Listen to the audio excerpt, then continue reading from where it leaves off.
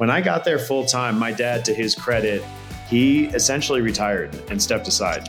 Wow. Now he had a management team that he trusted. He was still, in charge of the company, but he stopped coming in day to day. He started relying on his management team, started doing a lot of reporting over the phone and different, board meetings and things like that. And really just let me kind of not have his shadow looming over me. And it's something when I reflect back, that was really a good move, I think. And a lot of folks, it's really hard to prove yourself if your dad's right there, right? Always looking over you and doing the right thing. Or especially if he was saying, hey, you should be doing it this way, then I don't have the freedom to do what I think I should be doing. And you might feel constrained or threatened, or you're under his shadow, comparisons, people may be going to him if they should be coming to me for decisions. True. There's a lot of that. So he was really able to just truly delegate, give authority and give space and clear out to make it clear that he was no longer going to be the one running it. So. Welcome to the Business Transition Roadmap. My name is Elizabeth Ledoux, and through my years, I have seen how communities thrive when business succession and transition are done well. Me and my team at the Transition Strategists have been helping business owners develop and implement transition strategies for over 30 years. And on this show, we want to help you by giving you the roadmap to a healthy business transition. Let's get started. Hi, everyone, and welcome back to the Business Transition Roadmap. Today, I am so grateful to have James Iacino with us. He is the former owner, chairman, and CEO of the Seattle Fish Company, and he is a third-generation owner. So he had the experience of coming in and taking over for his father, and he'll tell us more about that story. The business was founded in 1918. So James, thank you so much for being here today, and this is really exciting for me, so I'm appreciative. Yeah. Thank you so much for having me. No, I appreciate the opportunity to be here and tell a little bit of our story. Thank you. So you have, I think, quite a story to share with a lot of insight for our listeners. And so first, let's just start out with a little bit about who you are and how you got into being an owner of the Seattle Fish Company. Sure. Yeah. So first of all, I've been in Denver my whole life. My grandfather really he's the start of the whole story. So he immigrated from Italy in 1905 and came out to Denver when he was 3 years old. And he was the last of his brothers to come over. So my great grandfather really came out and started bringing his kids over as he could afford to. And they immigrated straight out to Denver. A lot of Italian Americans did at the time. And he was kind of forced to be entrepreneurial, or at least work hard. So he got through about 8th grade and had to start helping to support the family. And his brothers had started a meat market in downtown Denver. It was called the Diamond Day Meat Market. It was at 15th and Lawrence. And so he would go to work with them and had a little corner of the shop and wanted to be able to provide products. They were providing, rabbit meat and local meats and things that they could do to consumers in a retail shop. And he came up with the idea. He went down to the trains that would come through, passenger trains from Seattle and from the West Coast. And he would buy oysters and put them on a little cart and with some of the rabbit meat and the other meat products from the store, and push the cart around downtown Denver selling oysters and rabbit meat. And that's really how he kind of brought seafood. He was quite the innovator. He decided, okay, they didn't have seafood here in 1918, around the turn of the century then, unless it was local trout or things like that.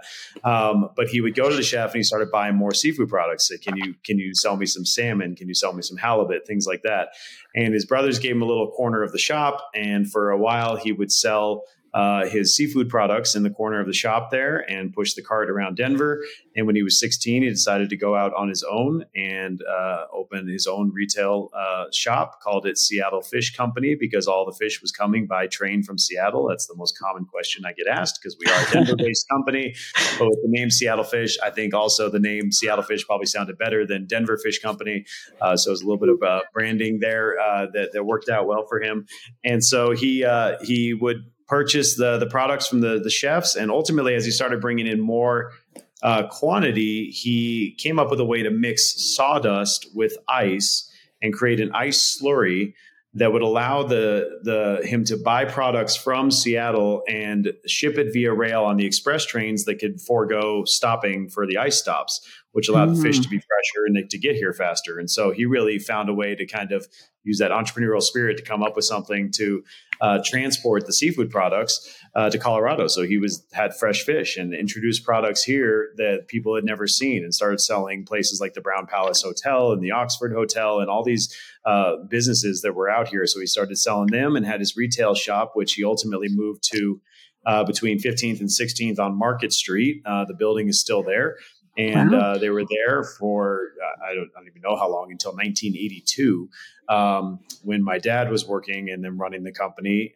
My dad started when he was a kid and started, he was just telling me about it the other day, just remembering how he'd have to unload and load all these pallets of crab legs and shrimp and things and walk it downstairs in the Market Street building down into the freezer, and then restack it on the pallet, and then bring the new stuff in, then unstack it and restack it. And it's all 10 degrees, and it's freezing. And he just was recalling all this hard work he did as a kid working for his dad in the store. But he ultimately took over the company and expanded it, opened a brand new facility at the time, which is where we still are today, in 1983, out near I-70 in Monaco. So kind of out near Stapleton Airport at the time. Yep. And he built at the time the largest freezer this side of the Mississippi, and had a lot of the product during his generation kind of became frozen as freezer technology became available. And so he was a lot of shrimp and crab and lobster and all that kind of stuff, but still had the fresh product that he would fly into Stapleton Airport at the time. And so he built it, and then ultimately shut down the retail aspect and just went pure wholesale, started selling to King Soopers, and ultimately we built up to Whole Foods and Marzics and all the retailers you see today, in addition, which is about half our business. And the other half is all the restaurants and hotels and caterers that they'd been dealing with for a long time. So he built that business, worked there for 55 years, I think. My story, I started going in with him to the office at 5:30 in the morning. My dad was ultimately a purchaser. He was a buyer. So while he was president of the company, he really bought fish and sold fish. And so he knew kind of those mechanics of it. So I would go in, and you'd have to go in at 5:30 in the morning because the East Coast was already open, and he had to buy fish off the auctions and get those orders in for the day. So I would go in and do some paperwork when I was really young. And then when I was about 12, I started working overnight on the docks and working in fresh production, which is packing the fish. I was cutting fish when I was 13. And then started driving trucks when I was 16, drove trucks all the way through high school and college. And then after college, got into first purchasing. I traveled around the world and visited a lot of our vendors at the time. So I lived in Japan, and then went up to Alaska and down the West Coast, went up to Maine and down the East Coast, and just kind of visited and learned about all the different seafood products, and started buying fish for about 6 months before I moved into sales. And sales is where I really found my passion, and started talking to chefs and restaurants and selling product, became sales director, and then president a few years after that. Ran the company for 10 years, and then stepped down just into the chairman role after, at that point, I was majority owner of the company. And ultimately we had a transaction a couple of years ago. So the company is still there, and it's 5th year now. So yeah. Incredible. There you go. Yeah. And what an incredible story. And I think one of the values that we have with you here today is that you have the perception of what it's like to be a successor, and that your story from starting young with paperwork all the way through to chairman and then a transaction. So you have that perspective, and you also have the perspective of being a transitioner, right? Leaving the company and getting out of it. Yeah. Just noticing what a long journey. I've been thinking about and talking about the learning curve of a successor versus the learning curve of a person transitioning. So your dad already had all that knowledge, but you had a lot to learn. And so what was it like to be in the successor role? How did that work for you? I mean, there's, first of all, when you get to a company this size or you get to third generation, there's a lot of expectation, I think. And a lot of folks, first of all, assume that you're going to come into the family business. So that really wasn't an option for me. That was just kind of known that that's what it was going to be. And then there's a lot of pressure because you're young and you want to earn your way and prove that you are able to do this on your own, of your own merit. And at the same time, there's a clear path kind of that's been laid out that shows that you are ultimately going to succeed and be, running this company and owning this company someday if things work out that way. So you have these high expectations. You have folks who, maybe feel a little bit threatened, and you have to earn their trust and respect. You need to go in and do the work, and then also be able to put your own stamp on it. And at some point take over, well, here's where I think the company needs to go. And maybe that's different than where my dad thought it needed to go. Right. And so to start to build trust amongst the team, build some of that, get everybody on board, pointed in the right direction, start to do some strategy and really start to move. It takes a lot of time, and it's not easy because, the whole time everybody, and the rest of the time you also have in your ear something everybody's told me, which is that the first generation starts the company, the second makes all the money, and the third runs it into the ground. And so I had that in the back of my head the entire time as well, that, everybody's kind of expecting you to fail when such small percentage of businesses make it to this position. So a lot of pressure, and at the same time, a lot of opportunity. And I think a lot of opportunity to maybe see a business with fresh eyes that maybe hadn't seen that in a while, right? If my dad was there 55 years, you get used to doing something a certain way. And I think he got used to this level of, well, this is successful, and I think maybe it can go to here. I'm not sure how to get there.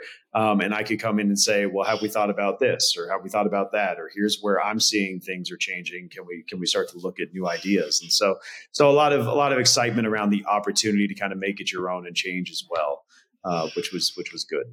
Yeah. And also a lot of opportunity to work with your dad, and to have those years together. Good and bad, I'm sure.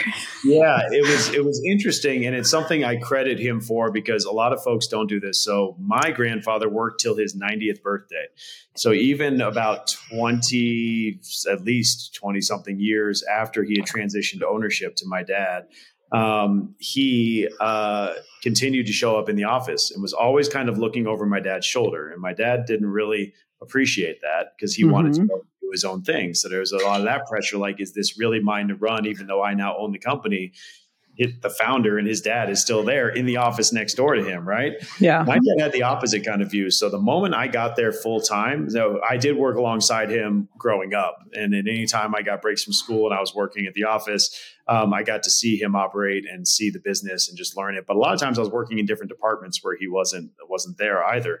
When I got there full time, my dad, to his credit, he essentially retired and stepped aside. Wow. Now he had a management team that he trusted. He was still, in charge of the company, but he stopped coming in day to day. He started relying on his management team, started doing a lot of reporting over the phone and different, board meetings and things like that. And really just let me kind of not have his shadow looming over me. And it's something when I reflect back, that was really a good move, I think. And that a lot of folks, it's really hard to prove yourself if your dad's right there, right? Always looking over you and doing the right thing. Or especially if he was saying, hey, you should be doing it this way, then I don't have the freedom to do what I think I should be doing. And you might feel constrained or threatened, or you're under his shadow.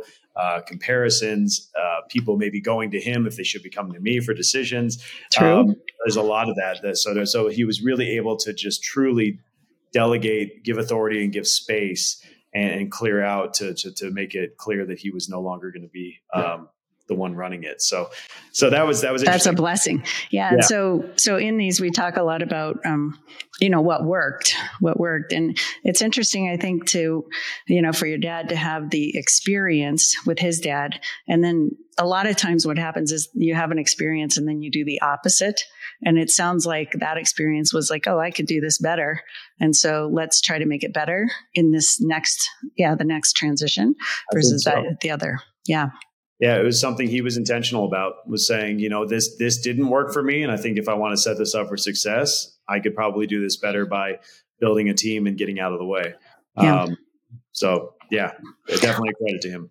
Yeah. And also it gives you the opportunity as a successor to come in and actually make a decision and see whether it was the right one or the wrong one. And if it's the wrong one, it gives you the opportunity to pick yourself back up again and to keep on going, because so many times the prior owner, whether it's a parent or not, just comes in and saves you.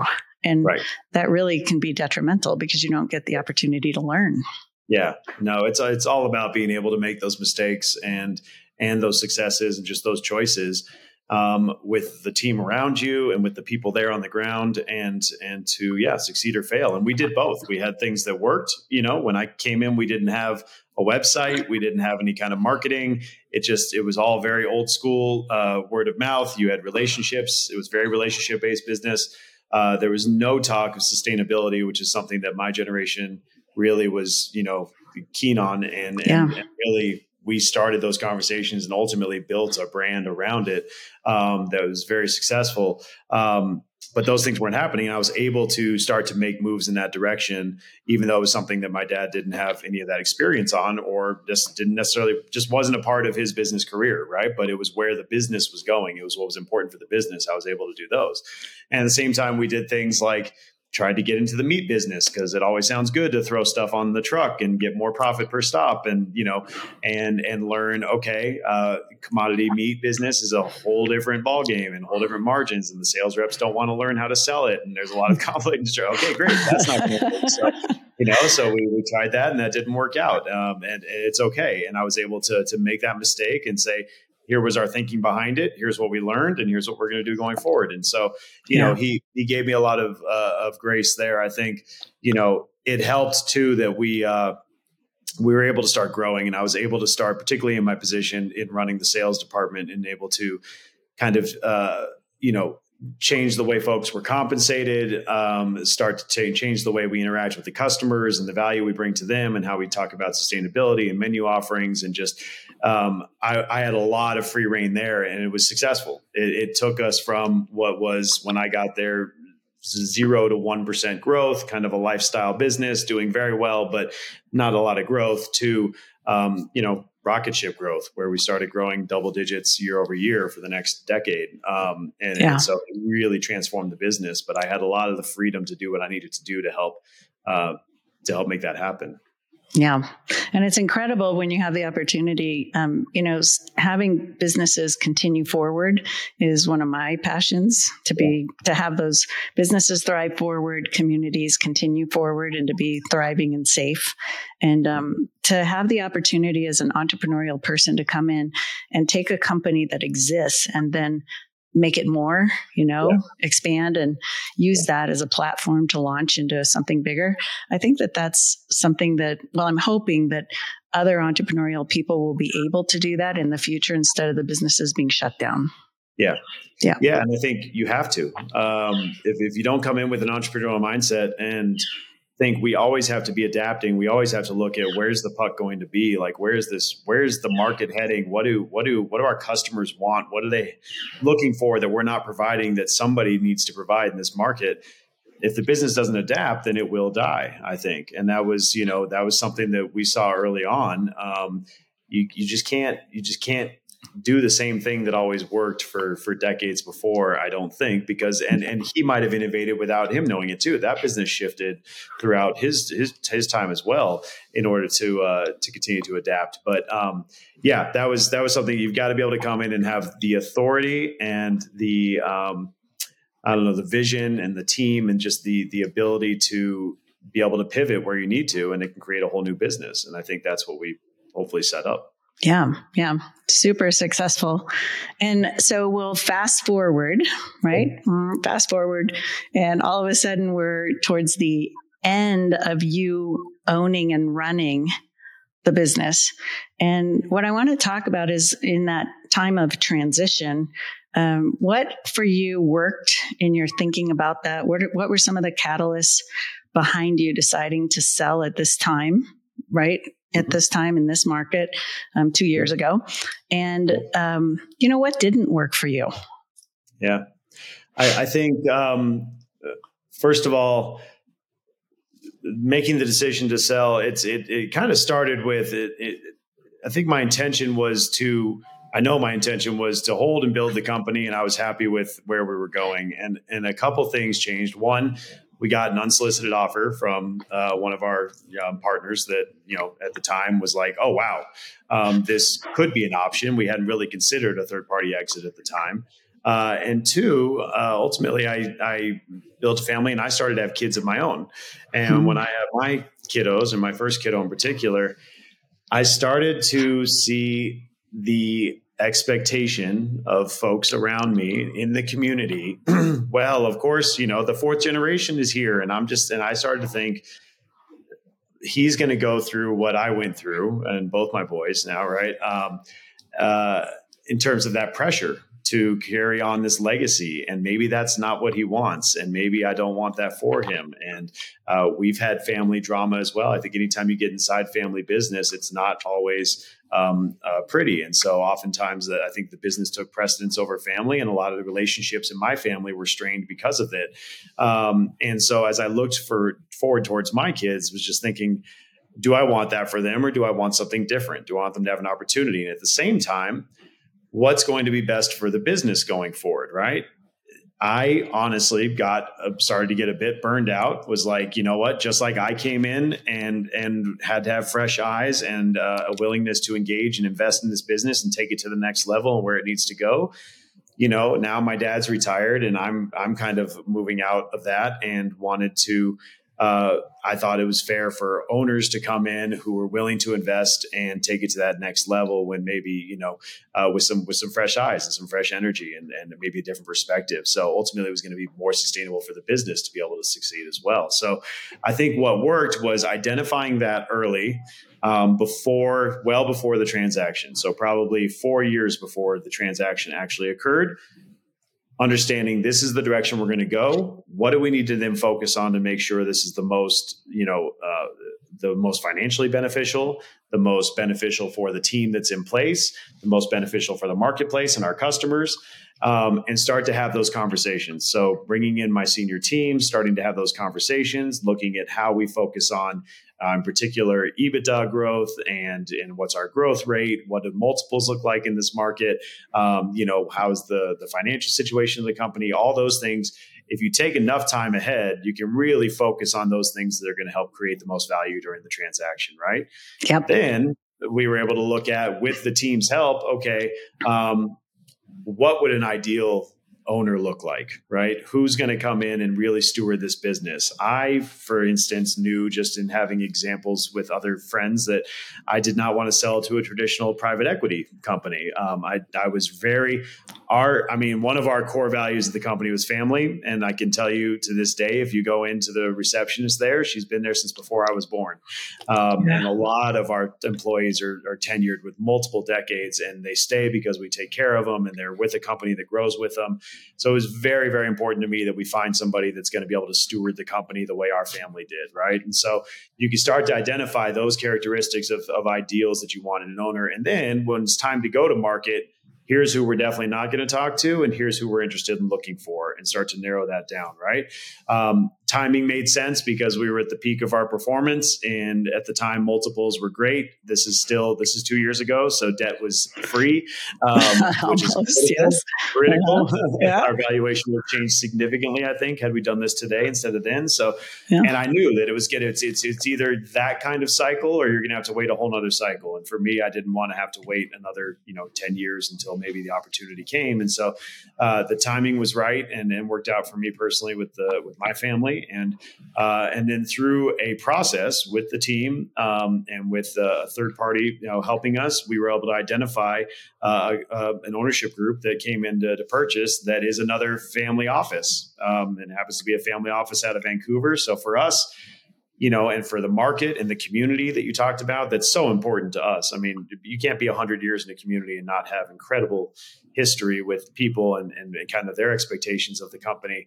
It was one family going to another. That's the way we looked at the transaction. This is one family taking it that's brought it this far, and this next family can take it for the next 100 years. And they buy and hold specialty protein companies, and they are there for the long run. And I can proudly say that 2 years later, our whole team is still there, and the company is thriving. And I just met with the ownership group, and they're doing great. They couldn't be more pleased with the transaction. I love seeing the trucks around town still. And all over the state. And so I think that to us was a successful transition, but it started years ago, and it started with an intentionality and with good communication and good idea of what we wanted the outcome to be. Yeah. And also a couple of points. One, you included others to help you to get there, both inside and outside of the company. I think that's important. Second, when you talk about maximizing value isn't always, and many times is not, about the money. It's the values also that you're trying to maximize, or culture and taking care of people. And, one of our top values in our company is people first. And that's how we like to see those transitions go, because I think if you are able to help people continue to live a great life, the odds are in your favor of the business going forward, because it's the people who make the difference truly in helping that to continue and thrive. And the other one that I think is important for our listeners too is there's a belief out there, in my experience, when I go talk to owners, that two things. One, they say, oh, my business isn't worth much and nobody would probably want it, or it wouldn't be of value. And then the other thing that happens is a belief that they won't be able to find the right successor, that successor doesn't exist. And in the millions of people that we have, billions available to us, that one person or the one company doesn't exist. So that intentionality of 4 years before, and then having the belief and actually going and intentionally looking made all the difference for you. Yeah, 100%. And internally as well. And I think one thing that I think any good investment banker or folks preparing you for a transaction will tell you is, if you as the CEO or the principal, the president, can, as much as possible, separate yourself from day to day and build a team around you that's going to take the company to the next level, that creates value. And it creates value in the stability of the company, and it's not all on one person. And so we were fortunate to identify that early and have somebody internally that we could work with and build, who is still the CEO today, to be able to take the reins and say, I want this challenge. He's been there for years, decades, but was excited to be able to bring his spin to the company, and we were able to work and kind of develop him and his team to be able to take the company to the next level. And we had this transaction so that it maximized the outcome, because the company wasn't tied to me. It wasn't tied to one person. It was tied to a team of people, and they were taken care of in the transaction, and they were really a part of the process the entire way, so that they won just as much as we did. They're with a great employer as well, and they can continue and continue to have the freedom that they wanted to, in their jobs in the first place. So, absolutely. Absolutely. So if you look back at that time, what are some of the things that you think didn't work, were confusing, were missing? What would you have done a little bit differently? It's a good question. I mean, we did this part very well. I think we were really intentional about it, because we hadn't, I think if anything, I would have continued to plan even further ahead. I think if that's something that's going to be an outcome, or even if you don't think, like I didn't, that you're ever going to sell the company, and that somehow it's going to transit at some point, it doesn't mean you can't do the things today to make it as strong as possible for that eventual transaction. Right. And that's shoring up systems. That's, literally the blocking and tackling, like is everything documented on how things work in your operation, right? Are things, if you had to do a deep dive in due diligence, if you were buying your business today, what are the things that you'd want to see in place? Everybody should have that in place, right? And we didn't. So a lot of the work that we had to do was really documenting processes, the organizational stuff, just everything you would do in a due diligence dive. And we were fortunate to start that with our first unsolicited offer that, we started talking, we got to get our ducks in a row. But, once we had done that, then when the time actually came where we were ready to do it and we were intentional about selling, 90% of the heavy lifting was done, right? Yeah. And it was all in place. And it just allows you to have that. So I would have had that a little more organized. And it was tough because it was a 100-year-old company. And so there's a lot to go through. But I think any business that if you're running it, you should be prepared for that eventually. It's just going to make you a stronger business. It's just going to make you see where you might have some weak spots or things that you can, document and systems you can put in place or just things you can have together so that you're going to be stronger for an eventual transaction. So I would have done Absolutely. that. Yeah. Thanks. Yeah. And it makes me think about, when you have a house and you let it run and you live in it and then you think about selling it and then you start fixing it up right before you sell it. And then I think about CEOs and owners who, they'll stay in that house forever. And then toward the end, they're burned out, tired, et cetera. But if with the systems, the processes and the things that you're talking about, I'm guessing that would make it easier for you to operate the business and probably make it more fun, not only for you, but for your team, and also teach that team, because every single time they have to go through the building of the process, they're the ones that do it typically, and they learn. It's a learning platform, basically.